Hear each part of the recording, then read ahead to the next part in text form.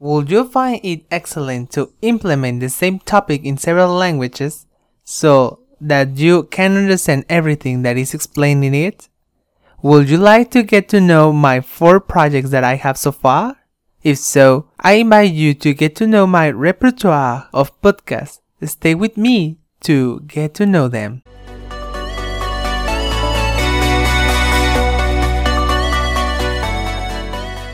Welcome back to Podcast with a Student in the English section and with me, Les Camilla. How is it going?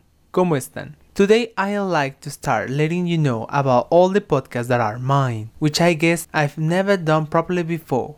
Starting with this one, this podcast is in English. Its name is Podcast with a Student and is the first one I opened in October 2020. In it, I have covered topics such as Roman languages, the history of Spanish, the Germanic languages, some books that I have read, some topics related to learning theories from homework, and recently I have decided to explain words used as synonyms. In the first episode, I explained why I decided to open this space. Then, in the second episode, I went into Roman languages in order to explain my mother tongue, which is Spanish. And from there, I also took out some episodes that I catalog as special, but that in the end, I considered that they could fit in my podcast. Then, with the same intention, I created a French podcast, although it was a few days later than the English one. The name of the podcast is called Podcast avec un étudiant.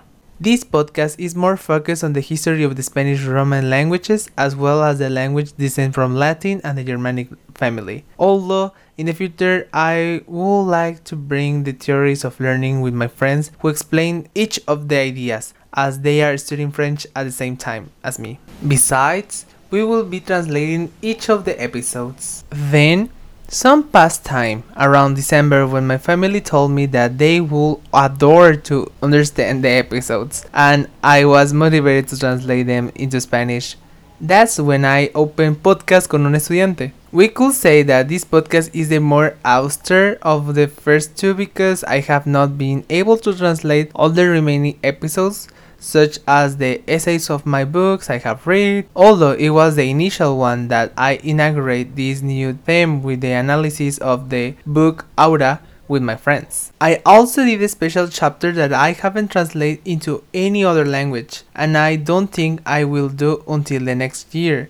And let's hope that we won't have to talk about more forest fires because of so much indiscriminate burning. I could affirm that the podcast in the Spanish language is my favorite due to the fact that the vast majority of my friends have accompanied me in recording their parts from the episode already explained topics from the history of the Spanish language. I would also like to thank from the bottom of my heart all my friends who have been with me as co-presenters in the chapters, helping me to explain the wonderful history of Spanish, because I know that they have been done it with a lot of love and the recordings are excellent always. I know that without them, this space dedicated to students will have no joke because it is a place to relax and enjoy it, and I know that some of them have enjoyed it really and love doing it too. I would also like to thank you who are our dear audience. You have motivated us a lot. I want you to know. There are so many regions of the world that we have reached that keep us waiting to see from which part of the planet you have heard us. That is really a pleasurable feeling.